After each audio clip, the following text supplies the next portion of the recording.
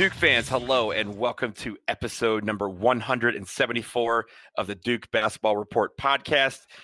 We are coming to you late on a Sunday evening, November 24th. We're just a few days away from Thanksgiving, my favorite holiday. This is your boy, Donald. We're hosting this week from DC. I am back from the Cayman Islands, and thank you to my counterparts here. I will bring them in just a second. Thank you to you guys for keeping up the podcast and my stand.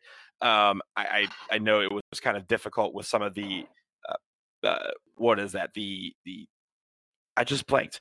All of the things that I had to go through to get this thing done. The internet died at our hotel, and so I couldn't even record a nice little thing for you. But thank you guys for bearing with me. I bring in Sam from Durham. Sam, how you doing this weekend? Man, I am good. I had a pretty fun weekend. Didn't get to watch all of either of the games, but I think I got enough that I'll be able to talk about it. So excited to break that down with you tonight. Yeah, and we have a lot to talk about with those things. Also, we have in Atlanta, Georgia, Jason Evans. Jason, what's up? Not a lot. Getting ready for Thanksgiving. You know, for the first time in a long time, rather than doing Thanksgiving at my in-laws' house, my in-laws are coming to my house. And it's a little chaotic around here. So I believe it.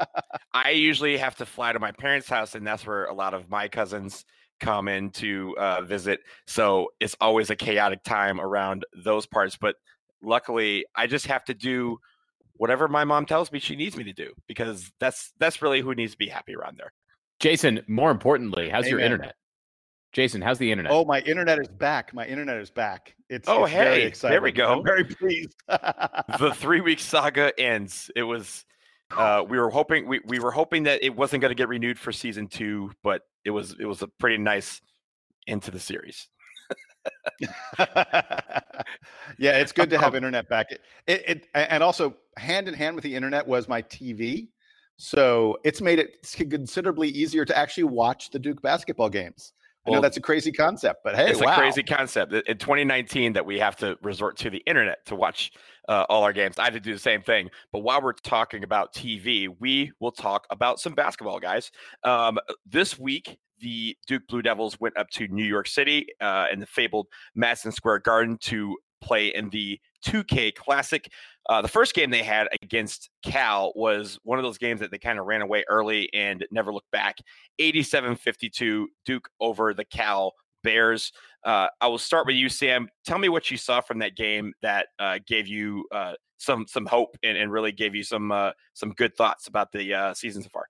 So the most important thing coming out is that our general prediction, at least for the Cal game, was pretty accurate, that Duke shouldn't have much of a problem taking care of them. It was almost a 20-point game at halftime and never really looked competitive. The star of the show in both the Cal game and the Georgetown game, which I think will be more interesting generally for us to talk about, was Vernon Carey. 11 for 18 on the night, made his third three-pointer of the year. So my prediction for Vernon... Yeah, 3 for 3 on 3-pointers for the year. He's 3 for 3. My prediction for Vernon Carey threes is going down the drain pretty quick. So I'm pretty sure I'm going to win that one. Yeah, by default. I think you are. But let's not forget, though, I think more important than that, 8 for 9 from the free throw line for Vernon Carey on this night. He was a total beast. He was getting to the line a ton. He was making his free throws. He was pretty much doing everything for Duke. And I think at the beginning of the season, we were saying that Vernon Carey is probably going to be an effective, important member of the team here this year. This tournament, the Cal game and the Georgetown game, was the first time I think we saw how good Vernon Carey can really be this season. And we hopefully will see more of big double-double, 25-plus point Vernon Carey the rest of the season. I think that would be a huge development for Duke. So that's my big takeaway at least from the Cal game. So Jason, I'll tell you something about Vernon. So one of the great things about Vernon Carey was at halftime, Duke was leading 40-21. Vernon Carey was tied with Cal. He had 21 first half points, and so did Cal. That's a pretty good half for you when you score as much as the entire opposition. A friend of mine emailed to me, and he pointed out there with about if you want to go back and watch a highlight from this game, with about 2 minutes left in the first half, there's a great moment where Vernon Carey is in the post and Cassius Stanley is passing him the ball. And Cassius passes it in, and Vernon doesn't have a good angle, and he immediately passes it back out. And Cassius just waits a heartbeat for Vernon to get where he needs to be, and Cassius passes it back in again. And by the way, while they're doing this, the poor guy who's covering Cassius Stanley is like jockeying back and forth, he's trying to figure out, am I doubling the post or am I covering the guy who's going to shoot the three-pointer? What am I going to do? And he just basically gets lost. But Vernon Carey sort of progressively gets better and better position on his defender. And so when Cassius puts it back in, Vernon's able to hit a very easy little half hook shot, which he is money with. It really shows some great chemistry between those two guys, some advanced understanding for freshmen of positioning and how to put pressure on the defense. There are a few moments like that I just adored in this game that they really just showed. It doesn't feel like our freshmen are freshmen. They're playing with, especially like on defense. They play with more understanding of the game than you usually get from a high school freshman. Fresh out of high school, kind of guy. There were obviously two ridiculous highlights in this game in the second half. If you stopped watching at halftime because Duke was winning by 20, you missed Cassius Stanley grabbing a rebound where I think head almost hit the rim. I mean, it was like, and the announcers just went, "Oh my!" There was nothing other to say than "Oh my" when Cassius grabbed this rebound. And then a few seconds later, when poor Alex O'Connell is in a terrible funk. He's in a shooting slump. He can't hit anything, but they hit him on the wing. He went in the lane and just absolutely posterized with the dunk. It was his only basket in the entire game, but it was the absolute highlight of the game. Guys, I got a question. I don't understand something. When Alex just did that absurd, crazy dunk, everyone on the team and guys in the stands, RJ Barrett, Harry Giles, and Marvin Bagley were all there sitting together. They all start patting their heads. What is that? Does anyone know what the patting the head thing is? Donald, you probably know. They explained what it was. I think it's about it's when they pat their heads. It's about that the head is hitting the rim, that their head is above. the rim. Okay. So that means if they start all doing this, it means that their head got above the rim. It's it's notionally the Cassius Stanley symbol, but Alex O'Connell's got the hops to get there as well. Yeah. Oh yeah. So, but the one other thing I wanted to talk about in this game that I thought was significant, I've been talking a lot on the boards about the starting lineup and how it's been changing throughout the season. And in this game, we got yet another new starting lineup, and it was that Wendell Moore got moved into the starting lineup. And based on the first few games of the season, that might have seemed surprising. I mean, there were moments in those first few games where it looked like Wendell Moore was like maybe the ninth guy on this team. He wasn't getting a lot of time. I said on the last show that whether Wendell Moore's playing time, perhaps, and all of a sudden it's totally turned around this week, right? Yeah, well, so I was going to say he gets the start in this game, and he absolutely earned it. You could see why Coach K wanted him in there so much. It wasn't like a huge game in the counting stats, but he got stuff all across the board. I mean, like he had 10 points, 5 assists, 7 rebounds. That's a guy who's impacting the game in a lot of different ways. And I just felt he seemed really active. He seemed very involved in everything that was going on. By the way, those stats, he was third on the team in scoring, second in rebounding, and second in assists. I mean, that should show you how involved he was. And it was sort of a harbinger of what was to come. I think, the game against Georgetown, he was darn close to our MVP in that game, but I don't want to get ahead of myself. Donald, give me what you got on the Cal game. So real quickly, I want to go back to that play that you mentioned with Vernon Carey and Cassius Stanley kind of passed the ball back to each other. Did you guys see the Sports Channel 8 Twitter account? They Flint Tropics matchup. They mentioned that was like they're like, oh, this play is so familiar, and they basically showed the play that Vernon Carey and Cassius Stanley were doing, and then they flashed to a moment from the movie Semi-Pro where the Flint Tropics are doing the same thing with Will Ferrell's kind of passing back forth. And I don't know if you guys saw this, but the Duke men's basketball Twitter responded and said, normally we like to keep our play origins a secret, but a local news outlet actually outed us about this. So it was kind of funny, that exchange. So, but yeah, I made note of that play. The one thing I want to talk about, you guys haven't, Jason, last year, there was one big stat that you always like to go to. What was that stat? Do you remember that stat? I mean, are you talking every game? I always talk about field goal attempts. Field goal attempts. And how many did they have? They had 52 attempts. Okay. We had 65. We had 65. I'm not going to talk necessarily about that stat, but there's a reason why that stat is so lopsided. It's because of our rebounds.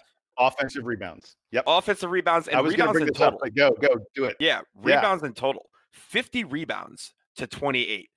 If we're going to be a team that's going to be averaging over 40 rebounds a game, then we're going to win a lot of basketball games, because that means we're getting the basketball and running. That also means on offense, we're getting second and third and even fourth chances to score. That is going to be an incredibly important stat moving forward. And I like that what I'm seeing so far with the fact that we have 50 rebounds in a game against a pretty decent team in Cal. It's not like Cal is just a slough team. This is a team that is a Power 5 conference team in a major, holiday tournament. We're getting 50 rebounds against them. That is a really good stat. And I really think that fuels not just the offense. You talked about the offensive rebounds, but on defense, our defense was just killer at certain times of this match or of this game. We had times where Cal just kind of was throwing stuff up at the rim, hoping it would go in, because that was the only shot they could get. And I think that is a credit to the defensive strategy that our coaches have, but also the execution that our guys have, and just how active they are on defense. This is a team that early on the season, we talked about them kind of growing into their role. The role that they're growing into is their defense. And I think the defense is fueling everything. That is what I'm enjoying to see from this team. And that's honestly why I think we ran away with this game against Cal. So I have a whole thing about rebounding that I wanted to talk about, but I was going to wait till after the Georgetown game. And I don't know if, we could get it in now if you guys want. Go ahead. In the game against Cal. Yeah. In the game against Cal, we had 23 offensive rebounds on 38 missed shots. Get your calculator out. That's better than 60% offensive rebounds. What that means is when we shot and missed, we were way more likely to get the ball than Cal was. And this Duke team has turned into a ridiculously good offensive rebounding team. Folks, if you go back, it's just 2 seasons, but remember Wendell Carter, Marvin Bagley, that team was also a great offensive rebounding team. We are currently on this season rebounding 41.7% of our missed shots. That's 4th best in the country. And admittedly, it's early in the season, so those kind of stats can be skewed by the quality of your opponent and such. Duke's played, a few pretty good teams so far in Kansas and Cal and Georgetown. So I actually think we may even move up in that category. If we're 4th best so far, I think we maybe have even upside there. And by comparison, just so folks understand, again, we're rebounding 41.7% of our missed shots. On defense, we only give up an offensive rebound 21% of the time, which makes us the 22nd best defensive rebounding team in the country. So we are the 4th best offensive rebounding team, 22nd best defensive rebounding team in the land. And that is absolutely, you talked about the defense, and the defense is important. Look, Ken Pom says we're the 2nd best defensive team in the country. But one of the reasons we're so good on defense is we never give up offensive rebounds. And the way we're succeeding on offense is grabbing offensive rebounds. It's the identity of this team as much as anything is. And I think a lot of that is Vernon Carey. There's also something to be said for Duke taking good shots. So it's not that necessarily that Duke is hitting a great percentage of their shots, but they're taking good shots in the rhythm of the offense and not clanging all kinds of, clanging the ball off the rim and having it go out of bounds. There is something about the design of the offensive plays that allows the team to be in better position for the rebounding. I think it also helps that we have veterans who are really focused on that. Guys like Jack White and Javin DeLaurier are going to be more talented at offensive rebounding, or at least at getting into space, than I think you're going to see from the standard bench player. And then obviously we're not including there Vernon Carey and Alex O'Connell, guys who are getting a lot of minutes, who are also able to pull down those offensive rebounds. So it's coming from a lot of different guys on the team. And I agree. It's a big part of Duke's success so far is that they don't have to be super efficient shooting the basketball as long as they all know where each other are and can get those rebounds and put them back in.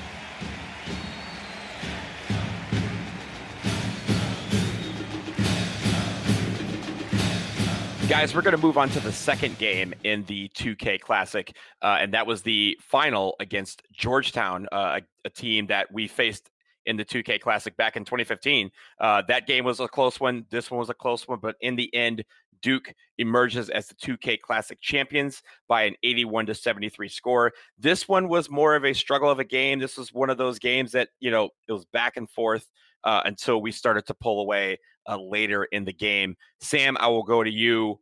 What did you see from this game in comparison to the Cal game, or just talk about this game and how it flowed out?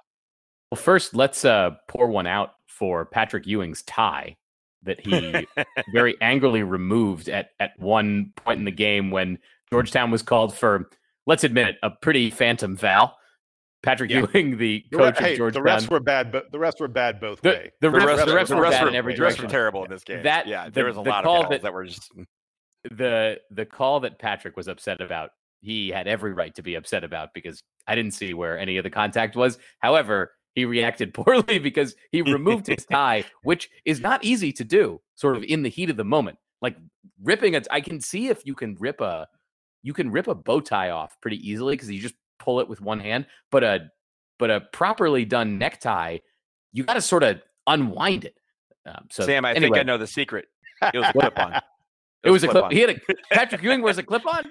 I don't know. Was it really? No, it was not a clip-on. No. I'm just joking. He did have enormous collars. Anyway, we're not going to do the aesthetics. Let's talk about the actual quality of the game. And you know what? I'll bring it right back to the guy I talked about for the first game, Vernon Carey, who of course was the MVP of the whole tournament. He was a beast again tonight. And I bet Patrick Ewing was watching that thinking, damn it, I know exactly what it feels like to be him and how awesome it is just being able to dominate in the paint and being able to get around guys and really, really forcing offense through himself was Vernon Carey in this game. That was what kept Duke in it. And then the sort of most important play that I wanted to highlight was the opening seconds of the second half when Tre Jones was apparently just kind of standing there waiting for the inbounds pass to Georgetown, stole the ball very adeptly and raced down the court for an easy bucket. That even though the rest of the game was not, it wasn't like the whole thing was out of reach for Georgetown, but you could sort of feel that Duke was one or two steps ahead of the Hoyas pretty much the whole way. And I think that was sparked by Tre Jones just deciding at the beginning of the half that he wasn't even going to let Georgetown get into their flow in a moment of calm like that. So I loved that play, and I think that it was the catalyst for the rest of the game. I was because I don't know that I'd say that we were ahead all the way. We got down a lot early, and I think the story of this game was Coach K. Remember how I kept on talking about how Coach K was going to play a long bench this year, and all these, we're going to have 9 or 10 guys get double-digit minutes all the time. Well, in this game, not so much. Coach K found the 5 guys that he liked. And other than those guys getting in foul trouble, they were going to be out there pretty much the entire second half. And I thought Tre Jones looked kind of gassed at times late in this game, but Coach K was like, no way, you're not coming out. Alex O'Connell played 4 minutes. Matthew Hurt played 5 minutes. I mean, they saw their minutes drop in a big way. Neither one of them played a single second of the second half.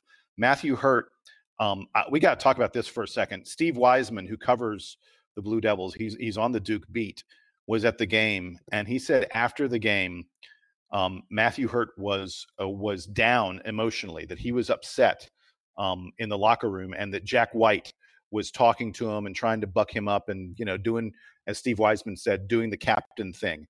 And Wiseman said, this is now a pivotal time for Matthew Hurt.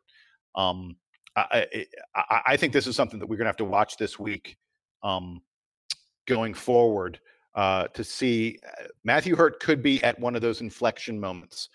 Is he able to deal with some adversity? I mean, he hasn't had a lot of adversity certainly didn't have it at all in high school when he was dominating.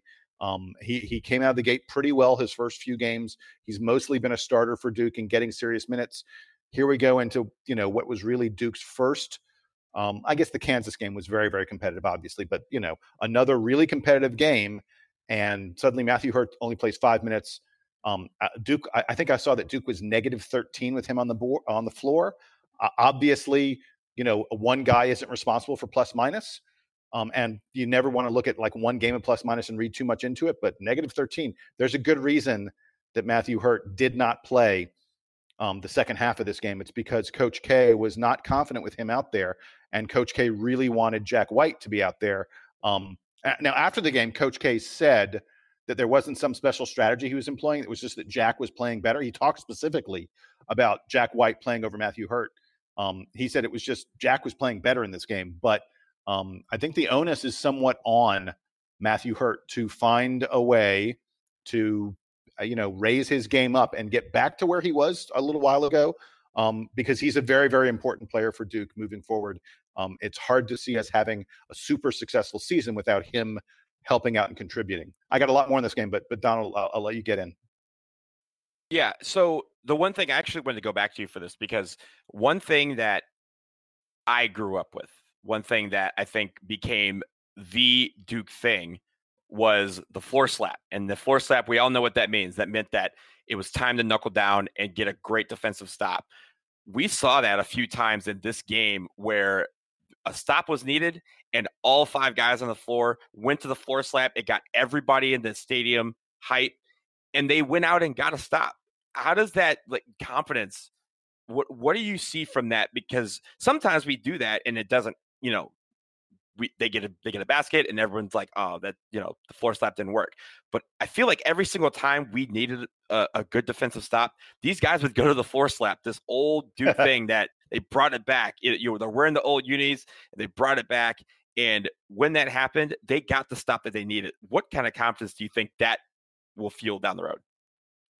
I mean, to me, the floor slap is about focus. And it's about saying to, all your teammates, you're all together on the same page. Coach K, of course, talks about the 5 guys forming a fist.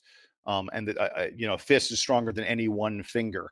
And I think the floor slap is about saying we are a fist right now and we will play together on defense. Look, I don't know the confidence thing to it. To me, you slap the floor. If it works, it probably brings you up a little bit, but I don't know that they're going to get to the point where they think, hey, every time we slap the floor, we're definitely going to stop them. I think what they're going to get to the point where they're going to say is when we work together on defense, we are one of the, if not the best defensive teams in the country. And that means the opposing team is going to have a really tough time doing anything against us, provided we are communicating and provided we are working together. And so that, to me, what the floor slap is about. I don't know that, again, I don't feel like there's going to be any karma to it or a confidence thing to it, other than the confidence of knowing they're playing some of the best defense in the country. Like I said, Ken Pomeroy says we are number 2, second best defensive team in the land. Well, and if we're thinking about the line, you were talking about the lineup that Duke was predominantly playing in the second half. That's a lineup full of guys who should be really good on defense, starting with Trey Jones at the top, but having Moore and Stanley on the wings, and then White and Vernon Carey at the forward positions. I think if we're projecting out, that's probably the best defensive lineup that Duke should have by the end of the season. Those guys are probably the strongest people at each of their positions. Alex O'Connell has potential, I feel like, on defense, but doesn't really display it. And his athleticism is more of an asset on the offensive end. So this is really the lineup that shows the most on defense. I think, Jason, you talked about Matthew Hurt and sort of the struggle he's going through. Defense is probably part of that. At the beginning of the season, Coach K talked about how he thought Matthew Hurt was ready for the defense. And then when you face big teams like Georgetown, the equation totally changes, because all of a sudden you're a 6'10" dude who has not had to body up other 6'10" guys prior to this, and now they're coming at you, and they're coming at you the night after you've already played a game. So this is one of those situations where hopefully Matthew Hurt recognizes that, hey, he has to be able to do that. He doesn't have to do it yet, but it's coming, and more of these games are coming. Duke won't have another back-to-back until the ACC tournament, but for example, next week, Duke gets Kansas and Virginia Tech. Both of those are going to be games against, not Kansas, Michigan State rather. But both of those teams are playing Kansas again. We're not playing Kansas again. No. We beat them. We're done. Sorry, We're done. They're retired. I'm confusing my Champions Classic participants. But they're going to have to play those two teams only a couple days apart from each other. And do not believe that Michigan State is going to let Duke have anything other than a bruising, regardless of the final score of that game. So being able to be tough enough to turn that around from one game to the next is going to be important for Matthew Hurt and for the rest of the Blue Devils.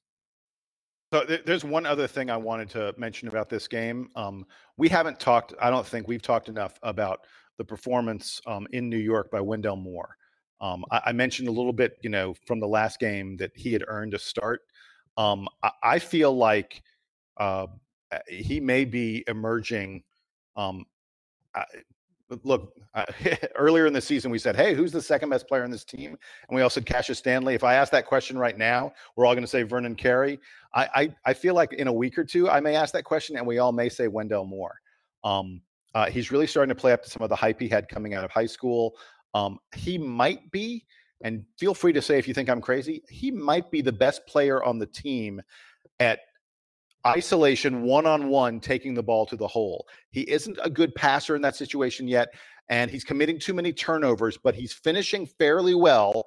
And when we're having trouble getting the ball inside to Vernon Carey in the second half against Georgetown, I feel like, sure, Trey Jones, Trey, see if you can find a good passing angle or something like that, but getting the ball to Wendell Moore and having him go ISO is not the worst option for us. And I just I'm starting to see something develop with him.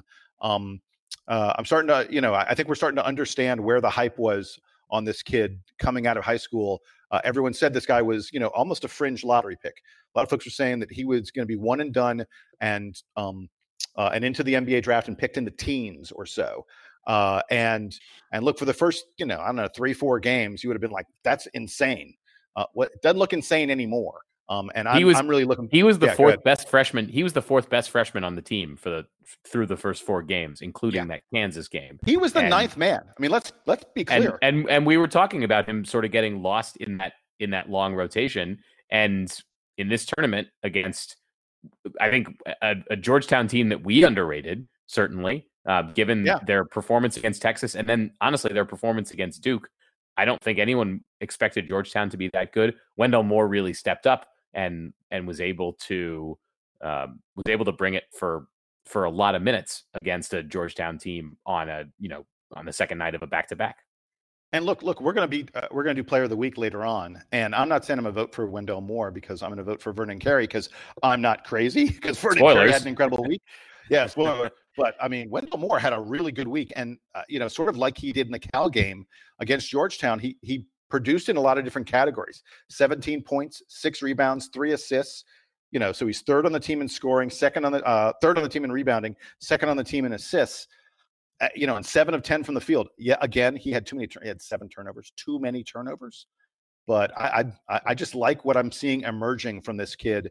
I'm not surprised at all that against Georgetown, a game that we were down for a lot of, tied at halftime, Wendell Moore played the second most minutes of anyone on the team, 36 minutes played for a kid who we thought was 9th man a couple days ago. Yeah, and I will end with this. I'll take that and kind of wrap it into my thoughts on Cassius Stanley. Wendell Moore and Cassius Stanley, I think they are able to play a physical brand of basketball, both on offense and defense. And against Georgetown, that was very important because Georgetown was way more physical than I think anybody expected. And I think that really kind of flustered us in the first, 10 minutes of the game. But in the first half, Cassius Stanley had 1 point. It was one made free throw. In the second half, he had 20 points. And I think his spark that he always goes at a motor that's so high that he's like, even if it messes up, you're like, I know he's going to get the next one. I know he's going to be physical. I know he's going to be in the paint, in your face, on defense, on every possession. And I liked that he shook off what was a pretty bad first half for him and came back and had an incredible second half. At 20 points, he finished with 8 rebounds. He only had 3 turnovers. And I think 2 of those 3 were in the first half. So I like those type of players, like Wendell Moore and Cassius Stanley being physical on offense and defense. Those are going to be traits that we're going to need in the ACC. And even if, as soon as next week against Michigan State. I like that he was able to shake off kind of, what was a bad first half and say, I'm going to go right at the rim. I'm going to keep doing my thing, and the shots are going to fall. He was 3 for 3 from 3-point land, and he also was just driving to the lane and got some great and ones. And also, really, there was that one, I think it was O'Connell went up for a layup and he missed it. And right after that, Stanley basically alley-ooped, laid it in right behind him. So I really liked what I saw from there. And I think that kind of play is what won this ball game.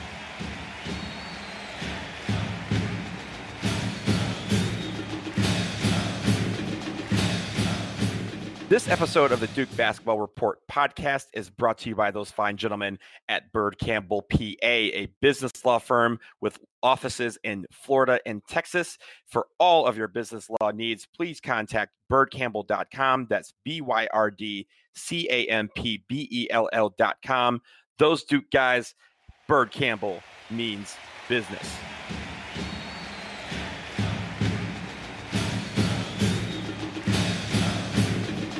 Okay, guys, it is Thanksgiving week, and we actually have 2 basketball games coming up. The first one coming up is against Stephen F. Austin, and then we also have a game on Friday night against Winthrop.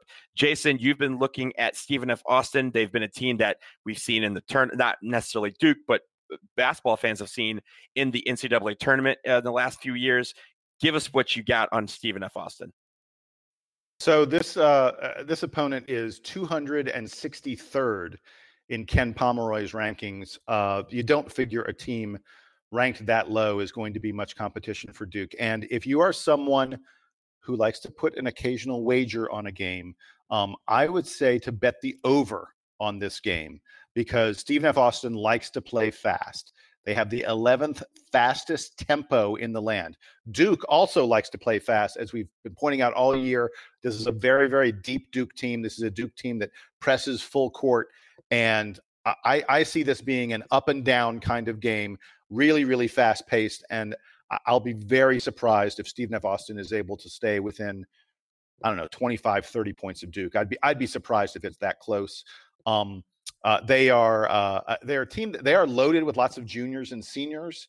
They're a team that's really good at forcing turnovers. In fact, statistically, they are the best team in the country at forcing turnovers. But Duke got Trey Jones. You're just not going to get to turn the ball over that much. The one thing I am really looking forward to is they're a really good defensive rebounding team.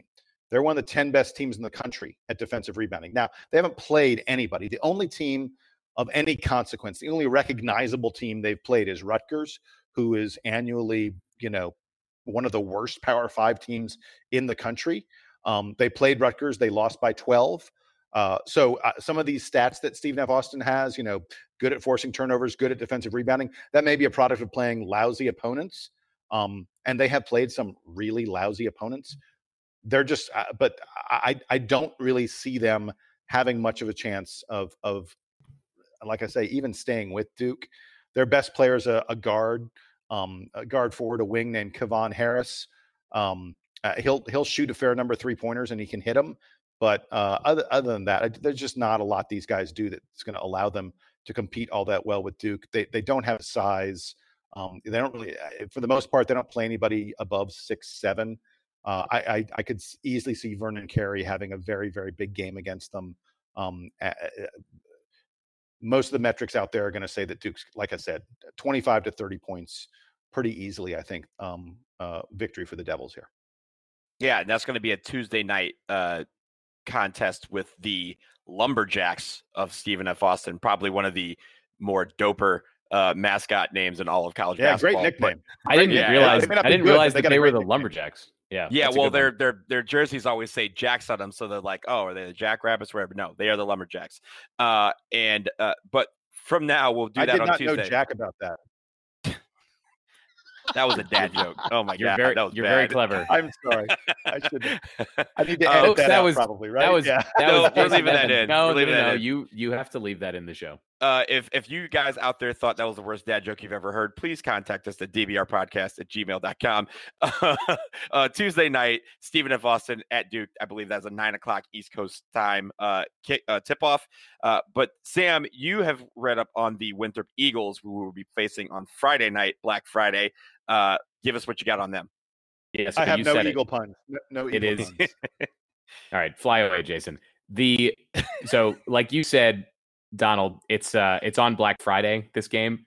Duke hopefully will not be hungover from Thanksgiving and all of the eating because they are welcoming in a team that, while not overwhelmingly good, Winthrop does have a very impressive road win this year against St. Mary's. And Winthrop, of course, I believe they're in South Carolina. St. Mary's is all the way on the West Coast. So Winthrop went all the way out there and beat them.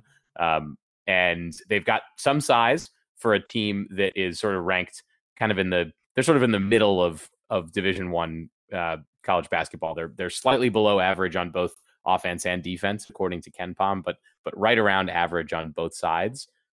They are led by three bigger, not huge players, but bigger players. A forward in Josh Ferguson, who's an older guy, DJ Burns, who's a freshman, and then notionally their point guard is junior Chandler Vaudrin, who is 6'7", but leads the team in assists. So assuming that's a point guard for all intents and purposes, those three guys are going to be maybe not whoever goes up against Carey, but the others are going to be bigger than or around the same size as the Duke players that they are going to be matched up against. So that should be an interesting test for Duke to be playing a team that is certainly not as talented perhaps as a Georgetown or as a Kansas, but that brings a lot of size into Cameron. So that'll be interesting for that. And because the holidays always do play weird tricks on these young guys. So you never know how that's going to affect them. The other interesting thing I think about Winthrop is that they do have a deep bench.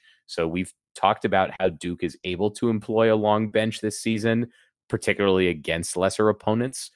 Wonder how that will play against a team that currently has what I would call 11 guys in their rotation. They were averaging at least like 8 or 9 minutes a game. So that's another interesting twist for Winthrop and for Duke in playing them. Certainly Duke should be winning going away. It is still a home game, even if it is over a holiday break. And the Devils just have a lot more talent on the floor. But I would not sleep on Winthrop, especially because Duke will be, sort of inevitably, although I'm sure Coach K will tell them not to, Duke will be inevitably looking ahead at that road game against Michigan State the following week in the ACC Big Ten Challenge. So this is one of those, letdown games that could pop up on the schedule, but I assume they'll be locked in as they're supposed to be and should come out of this week 2-0. Yeah, and really for both of these games, I want to see how physical our guys can be both on offense and defense. We saw a preview of that really against Georgetown, but I think we all can agree that the ultimate test of physicality when it comes to our schedule will be that game against Michigan State at the Breslin Center on next week. So I want to see that and kind of see who's going to be those guys that Coach K can lean on when we do go up there to East Lansing. And these are two games that they can kind of figure it out. I think they can be teams we can overmatch them when it comes to our physicality, but I also want to see who's going to have that juice when it counts. And these are going to be two games to see where we can do that on Tuesday against Stephen F. Austin and then Friday night against Winthrop. And that might be an interesting sort of motivational tactic that Coach K uses here. We've got these two home games against teams that Duke should beat.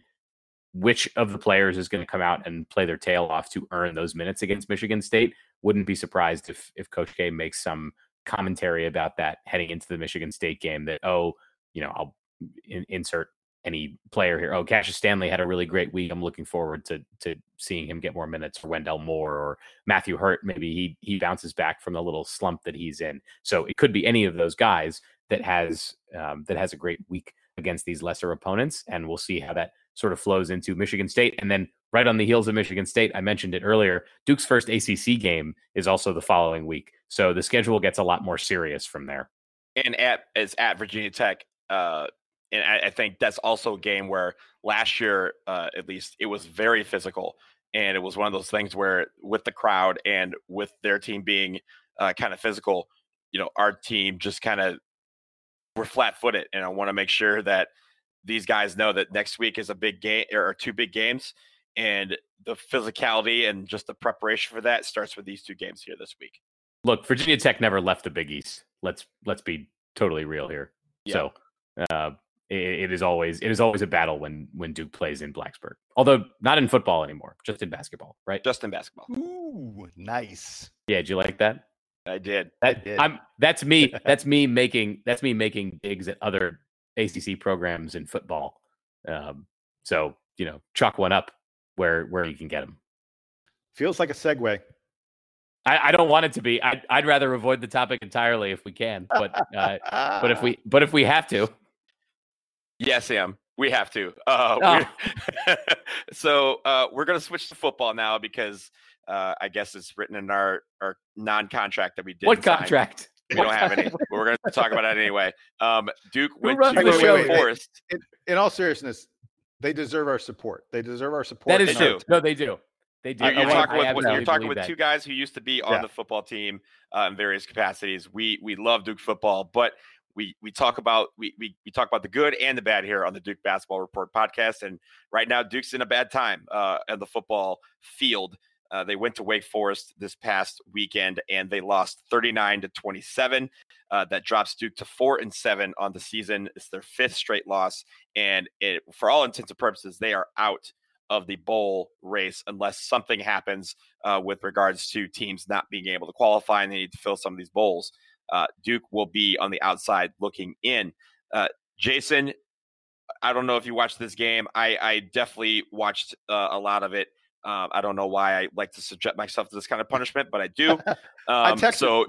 I texted you guys that at one point during the game. I was like, oh my God, I can't believe I'm watching this. Yeah. Why am I watching this? Someone. So I missed the first half. I missed the first half. I went to a concert at the Carolina Theater on Saturday night, and you know what? It was lovely. But then after the game, we went out to the bar. This podcast. Look, we went to the bar afterward. We went to a bar somewhere downtown afterwards to watch the rest of the game, which I did do. So, Jason. Anyway, continue. Yeah, Jason, I'm going to start with you. What happened, and really just where do we go from here with Duke football? So I'm going to start with the good. I am not going to dwell on the bad.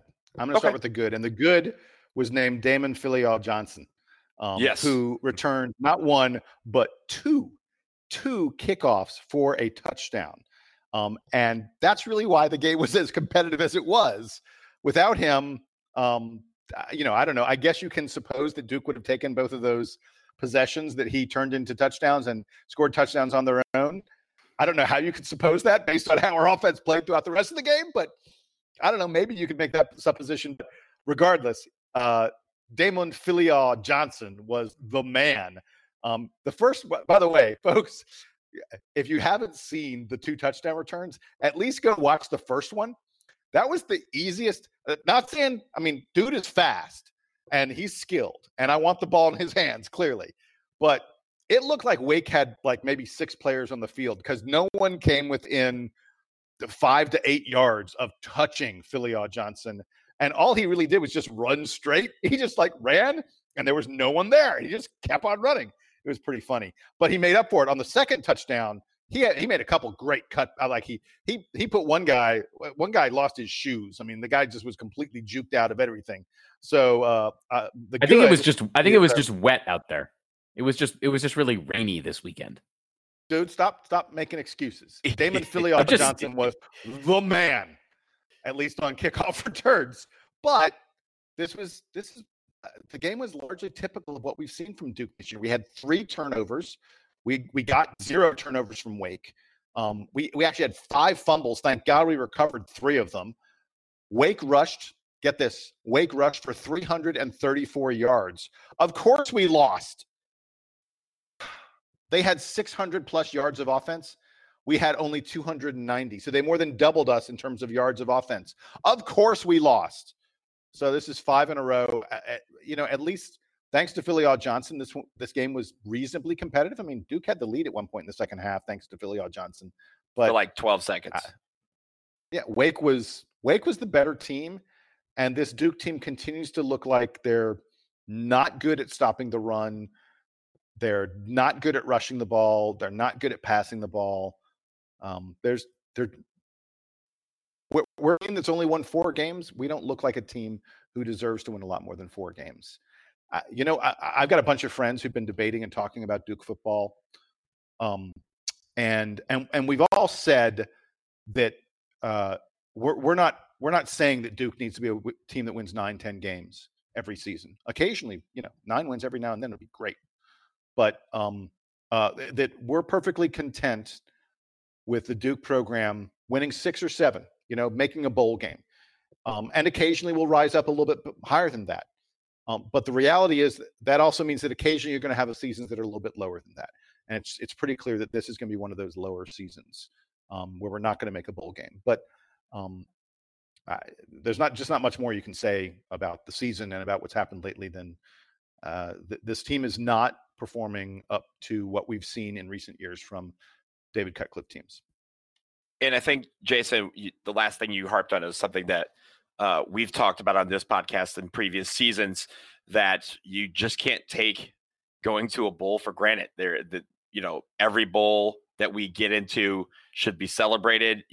People should make an effort to go to the games. I know I've gone to most of the bowl games that we have been in over the last decade. And because we have seasons like this, and this is going to happen where we're going to have seasons like this, that you're not going to get into a bowl game. It's just going to be, a struggle every week, almost a chore to watch. But I think hopefully these guys will play for some pride next weekend against Miami, my other alma mater. That'll be our final game of the season. And then really, because honestly, if they beat the Hurricanes and, some things fall into place, maybe they still do go to a bowl game. They may back into one, but they want that extra practice. They want that extra game.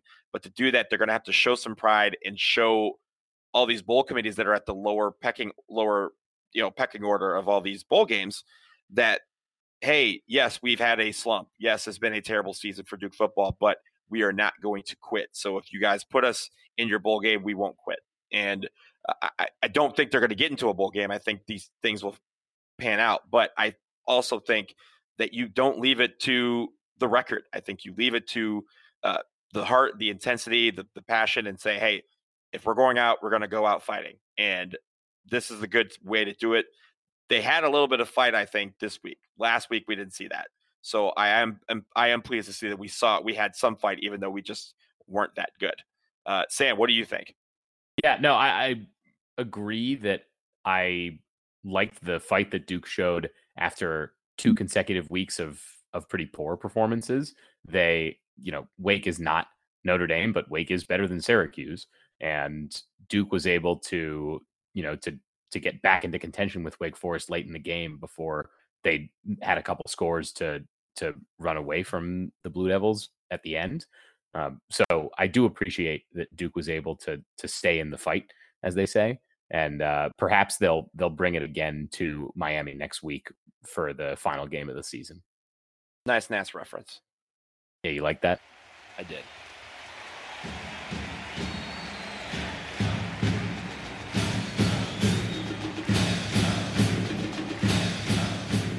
Okay, guys, we have for those of you out there, we apologize because we have neglected this next segment for the first couple of weeks, and that is completely our bad. But Player of the Week is back. We're not going to go back and do the first 2 weeks. I think we all kind of know who those players were, but we are also going to do this week. Sam, I start with you. Who is your Player of the Week? We had 2 games that we're considering here against Cal and against Georgetown. I think I know what your answer is, but why don't you tell the people?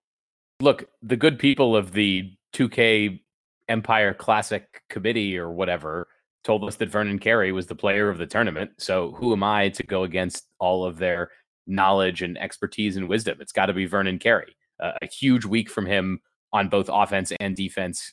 We talked about how he was able to create offense in a lot of different ways, and it feels like he's finally coming into his own. So definitely Vernon Carey for me. JC, you making it 2 for 2? Yeah, you think? In his past 4 games, Vernon Carey has had a double-double in each one of those games. He's averaging 22 points, 11.5 rebounds, almost 2 per game over those past 4 games. He's yet to miss a 3-pointer on the season. And like Sam said, he was quite clearly the best player at the Empire Classic tournament, whatever the heck it's called. Clearly, Vernon Player of the Week. I'm going to go ahead and make it 3 for 3. Vernon Carey was awesome in New York City. Remember, I believe, Sam, when you went to Media Day and you spoke with Vernon Carey, he mentioned that Madison Square Garden was the place that he was most looking forward to play. In the Garden. And he's been there 3 times. We actually, it's funny, we have won. They said we've won more games there than the Knicks have, which I think that says a lot. And Vernon Carey was a big part of that, especially this week. That's the best stat. That is the best stat. We miss you, RJ Barrett. Yeah. Thanks for everything. But poor guy could have been winning more in New York than he is now. You know? It's a shame. But he's getting paid. I want to know how many games the Knicks have won at home without RJ Barrett, though. I think the answer might be 0. Yeah.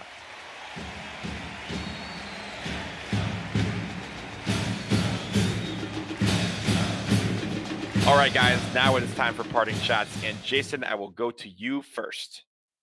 So I got 2 parting shots I want to talk to folks about. The first one is a hearty congratulations from the Duke Basketball Report team to Shane Battier, who was inducted today, Sunday, into the National Collegiate Basketball Hall of Fame. I guess not really a surprise. Shane had one of the great careers in college basketball history, including winning a national title, including being 3-time Defensive Player of the Year. No one has ever been 4-time Defensive Player of the Year. Shane did it 3 times, so pretty amazing. He was National Player of the Year, Outstanding Player of the Final Four. I mean, dude was amazing. But the one little thing I want to point out, which I think was kind of interesting, they mentioned in the story about Shane Battier, and I did not know this. In the story about Shane Battier being inducted into the Hall of Fame, they mentioned that in 1998, he was cut from the Goodwill Games team, the Team USA for the Goodwill Games. He was cut by Rick Majerus. And Shane said that it was the first time in his life he'd been cut from the team, and it completely changed his work ethic, that he began working his tail off, and that he had one goal of after that of making sure that his coach would never want him on the bench ever again. I just thought that was a nice little story about Shane Battier and Rick Majerus, who also, Rick Majerus was inducted into the College Basketball Hall of Fame this weekend. And, Rick is unfortunately no longer with us. He died in 2012. But I like the connect between the two of those, and Shane talking about the fact that when he missed out on that team, that's what inspired him to become better. That kind of resilience is what it takes to be truly, truly great and truly special. Shane Battier, clearly, truly great and truly special. So I think of all the accolades that Shane had in college, he had a lot of them. I think the biggest one is this. He is the college player with the most wins ever. And I think that says a lot about the heart that he displayed, the talent that he had, and just the fact that he did it for 4 years. It's a record that probably won't ever be touched ever again. I believe it's 136 wins in college basketball. That is an astounding number, but it also kind of shows the leader that he became under Coach K at Duke University, but also one that, as you guys know, I experienced with him personally as a friend and fellow college and high school colleague. So congrats to Detroit Shane. Country Day shout out. Always. They're going to the state finals, by the way, in football. Bob. We're gonna. I know, Jason. You have another parting shot. We're gonna go to Sam first, and then we'll go back to you. So, I wanted to talk very quickly about James Harden. We are about 20% of the way through the NBA season, and James Harden is averaging 38 points per game. That's 38 points per game. Nobody does that. He's shooting 43% overall and only 35% from 3. So I ask the two of you, and he's obviously whether you like him or not, he's one of the most fascinating electric players I think that we've ever seen. So my simple question is, do you like James Harden, Donald Wine? I like James Harden. I think it's funny when he came into the league. I did not think he would become the scoring machine that he is right now. It's funny. Me and my friends used to joke about the fact that he wasn't a scoring machine and that he was a guy that would shoot the ball a lot but not actually score. The fact that he's turned into such a machine is one of the greatest things that this game of basketball has ever seen. And it's kind of remarkable that he's still doing what he did last year with Russell Westbrook on his team, who also was doing these things for Oklahoma City last year. That in itself is amazing. That's the crazy part that I wanted to highlight next is not only is it like it seems like James Harden is becoming more and more of a volume shooter, and they added triple-double machine Russell Westbrook to the team this year. So Westbrook obviously can dish it out, and Harden benefits from that, but there are only so many shots in a game that anyone's going to get. And, pairing them back up together again after all these years, I thought, maybe they'll find a bit more rhythm and harmony. Nope. James Harden's just going to score more and more and more. Jason, do you have any? Crazy. What do you think about James Harden, generally speaking? Yeah, so the Rockets have the 6th best record in the Western Conference. That's what I think about James Harden. Damn. What? Wait. Hey, hang on. Seriously, wake me up when they win a title with this singular talent. James Harden plays a brand of basketball that is not aesthetically pleasing. I get that he's very successful at it, but I don't enjoy watching it particularly, and I don't think he necessarily makes the players around him better. And I think that his team could probably be better if he played a little bit differently. The Rockets are the 6th best team in the West. That's my response to what I think about James Harden averaging 38 points per game. I guess the other guys who average like 30 plus, 35, 33 plus points per game, like Michael Jordan, he did it, like Wilt Chamberlain when he did it. Those kind of guys were on teams that were playing in the finals every year. Hey, James Harden, you've made exactly 0 finals, I think, right? Did he make it once? He may have made it one year when he was 6th man for Oklahoma City, when Russell Westbrook and Kevin Durant were the best players in that team. James Harden led teams. James Harden led teams have made 0 NBA finals. And that's what I think about James Harden averaging 38. They promptly broke up that Thunder team right after that. And they traded him to Houston. He's a great player. He's a great player.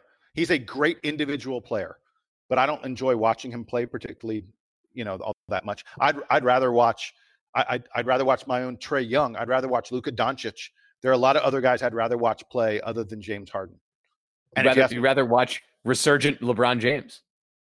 Yes, I can probably name a good 10 players at least that I would rather watch play than James Harden. Like I say, wake me when Houston's playing in the finals. Until then, I'm just not interested.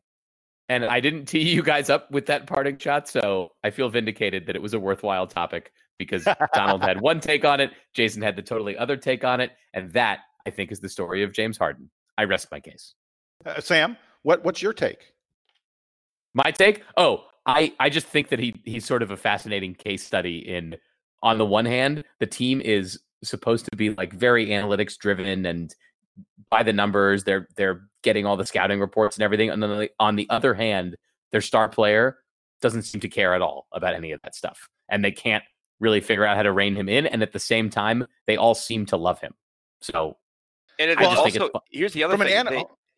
From an analytics standpoint, the fact that he has the refs in his back pocket and he's able to draw fouls and hit foul shots at a 90% clip. I mean, he shoots more free throws than anybody in the game. But from an analytics standpoint, that's a good thing. So he works from analytics. He just doesn't work from aesthetics.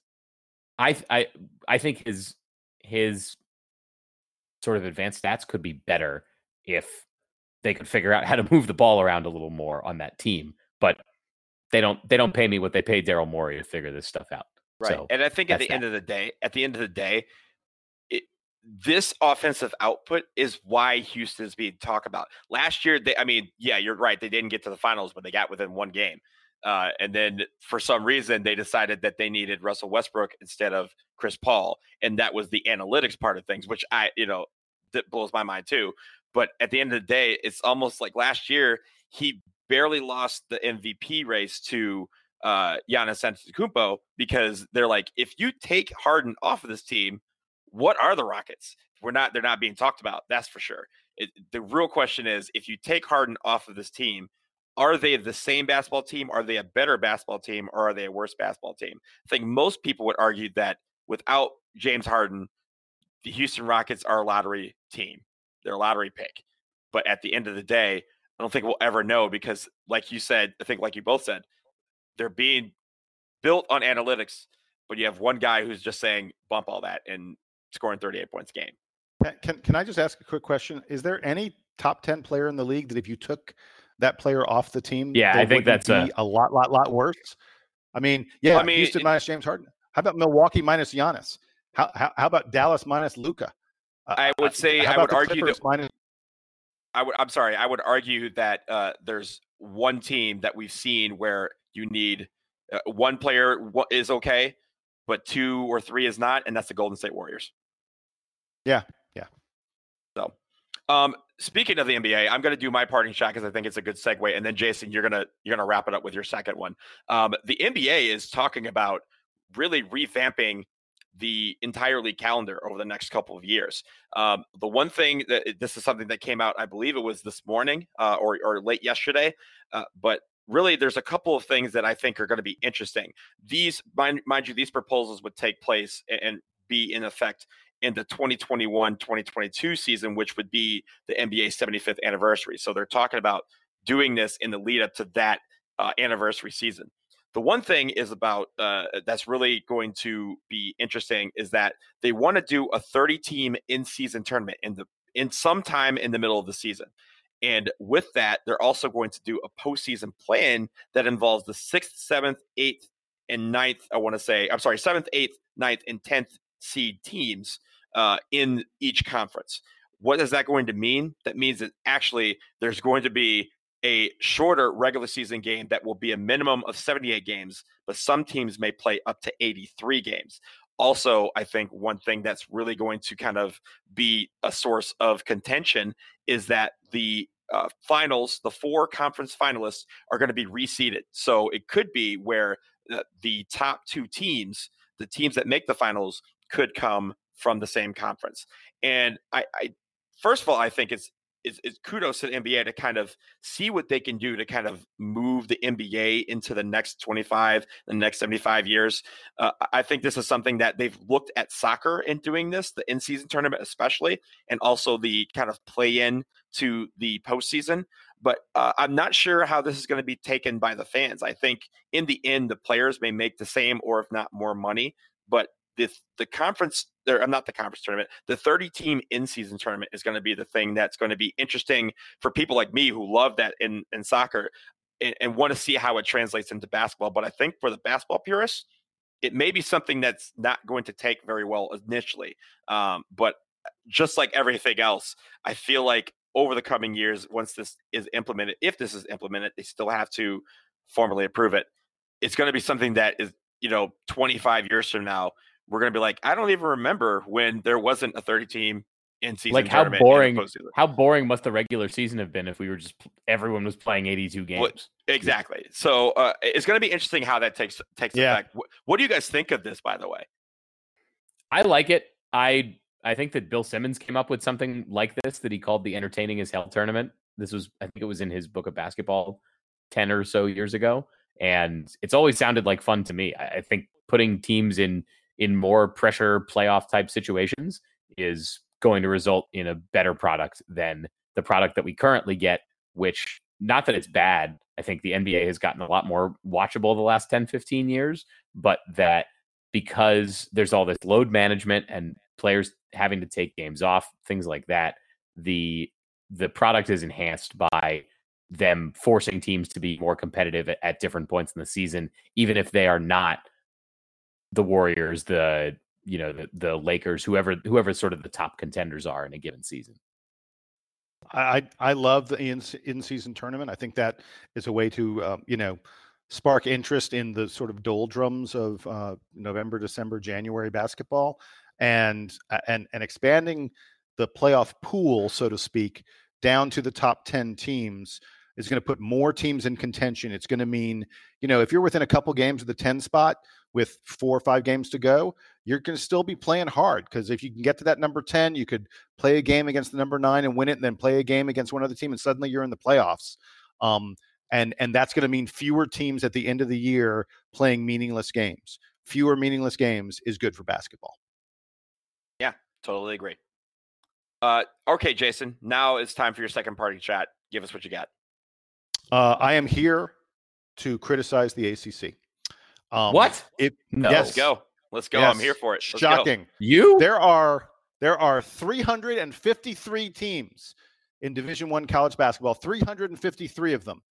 And Virginia is the slowest one. No, it's not. Slow is fine. It's schedule that I've got a problem with. The team that has played the worst schedule in all of Division I basketball, team number 353, is Virginia Tech. Team number 352 is Clemson.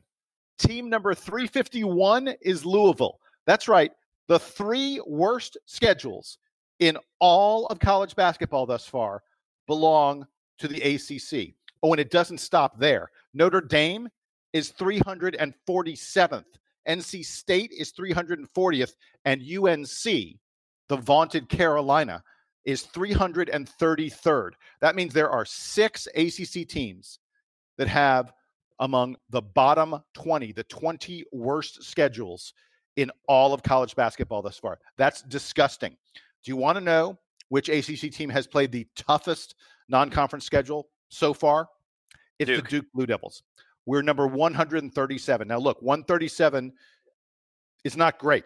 I wish it was better than that, but I'll take it, especially because the rest of our conference is apparently full of cowards who are unwilling to schedule any difficult opponents. The next best teams after Duke are Miami, Georgia Tech, BC, and Wake. Those teams, almost to every single one of those teams, are expected to be toward the bottom half of the ACC this year. The top teams in the ACC, the best teams in the ACC, the Louisvilles, the UNCs, Virginia as well, are playing terrible non-conference schedules. Shame on every single one of them. I want to see the ACC is the best conference in the land. All 3 of us would agree about that. I want to see the ACC putting that, the skill of our conference up against other good teams, at least occasionally, guys. I know you got to play some cupcakes, but goodness gracious. The 3 worst schedules in all of college basketball belong to Virginia Tech, Clemson, and Louisville. I hate it, and I can't wait for the ACC Big Ten Challenge. So at least we'll be playing Power 5 opponents as opposed to playing the cupcakes that most of the ACC has been playing so far. Evidence out. Jason, if you told me, you gave me 3 guesses as to who would have the worst schedule in college basketball, I would not need one to say it was Virginia Tech. This is something that they have literally missed the tournament several times in previous years because of their schedule, and it does not seem they've learned from that. So serves them right.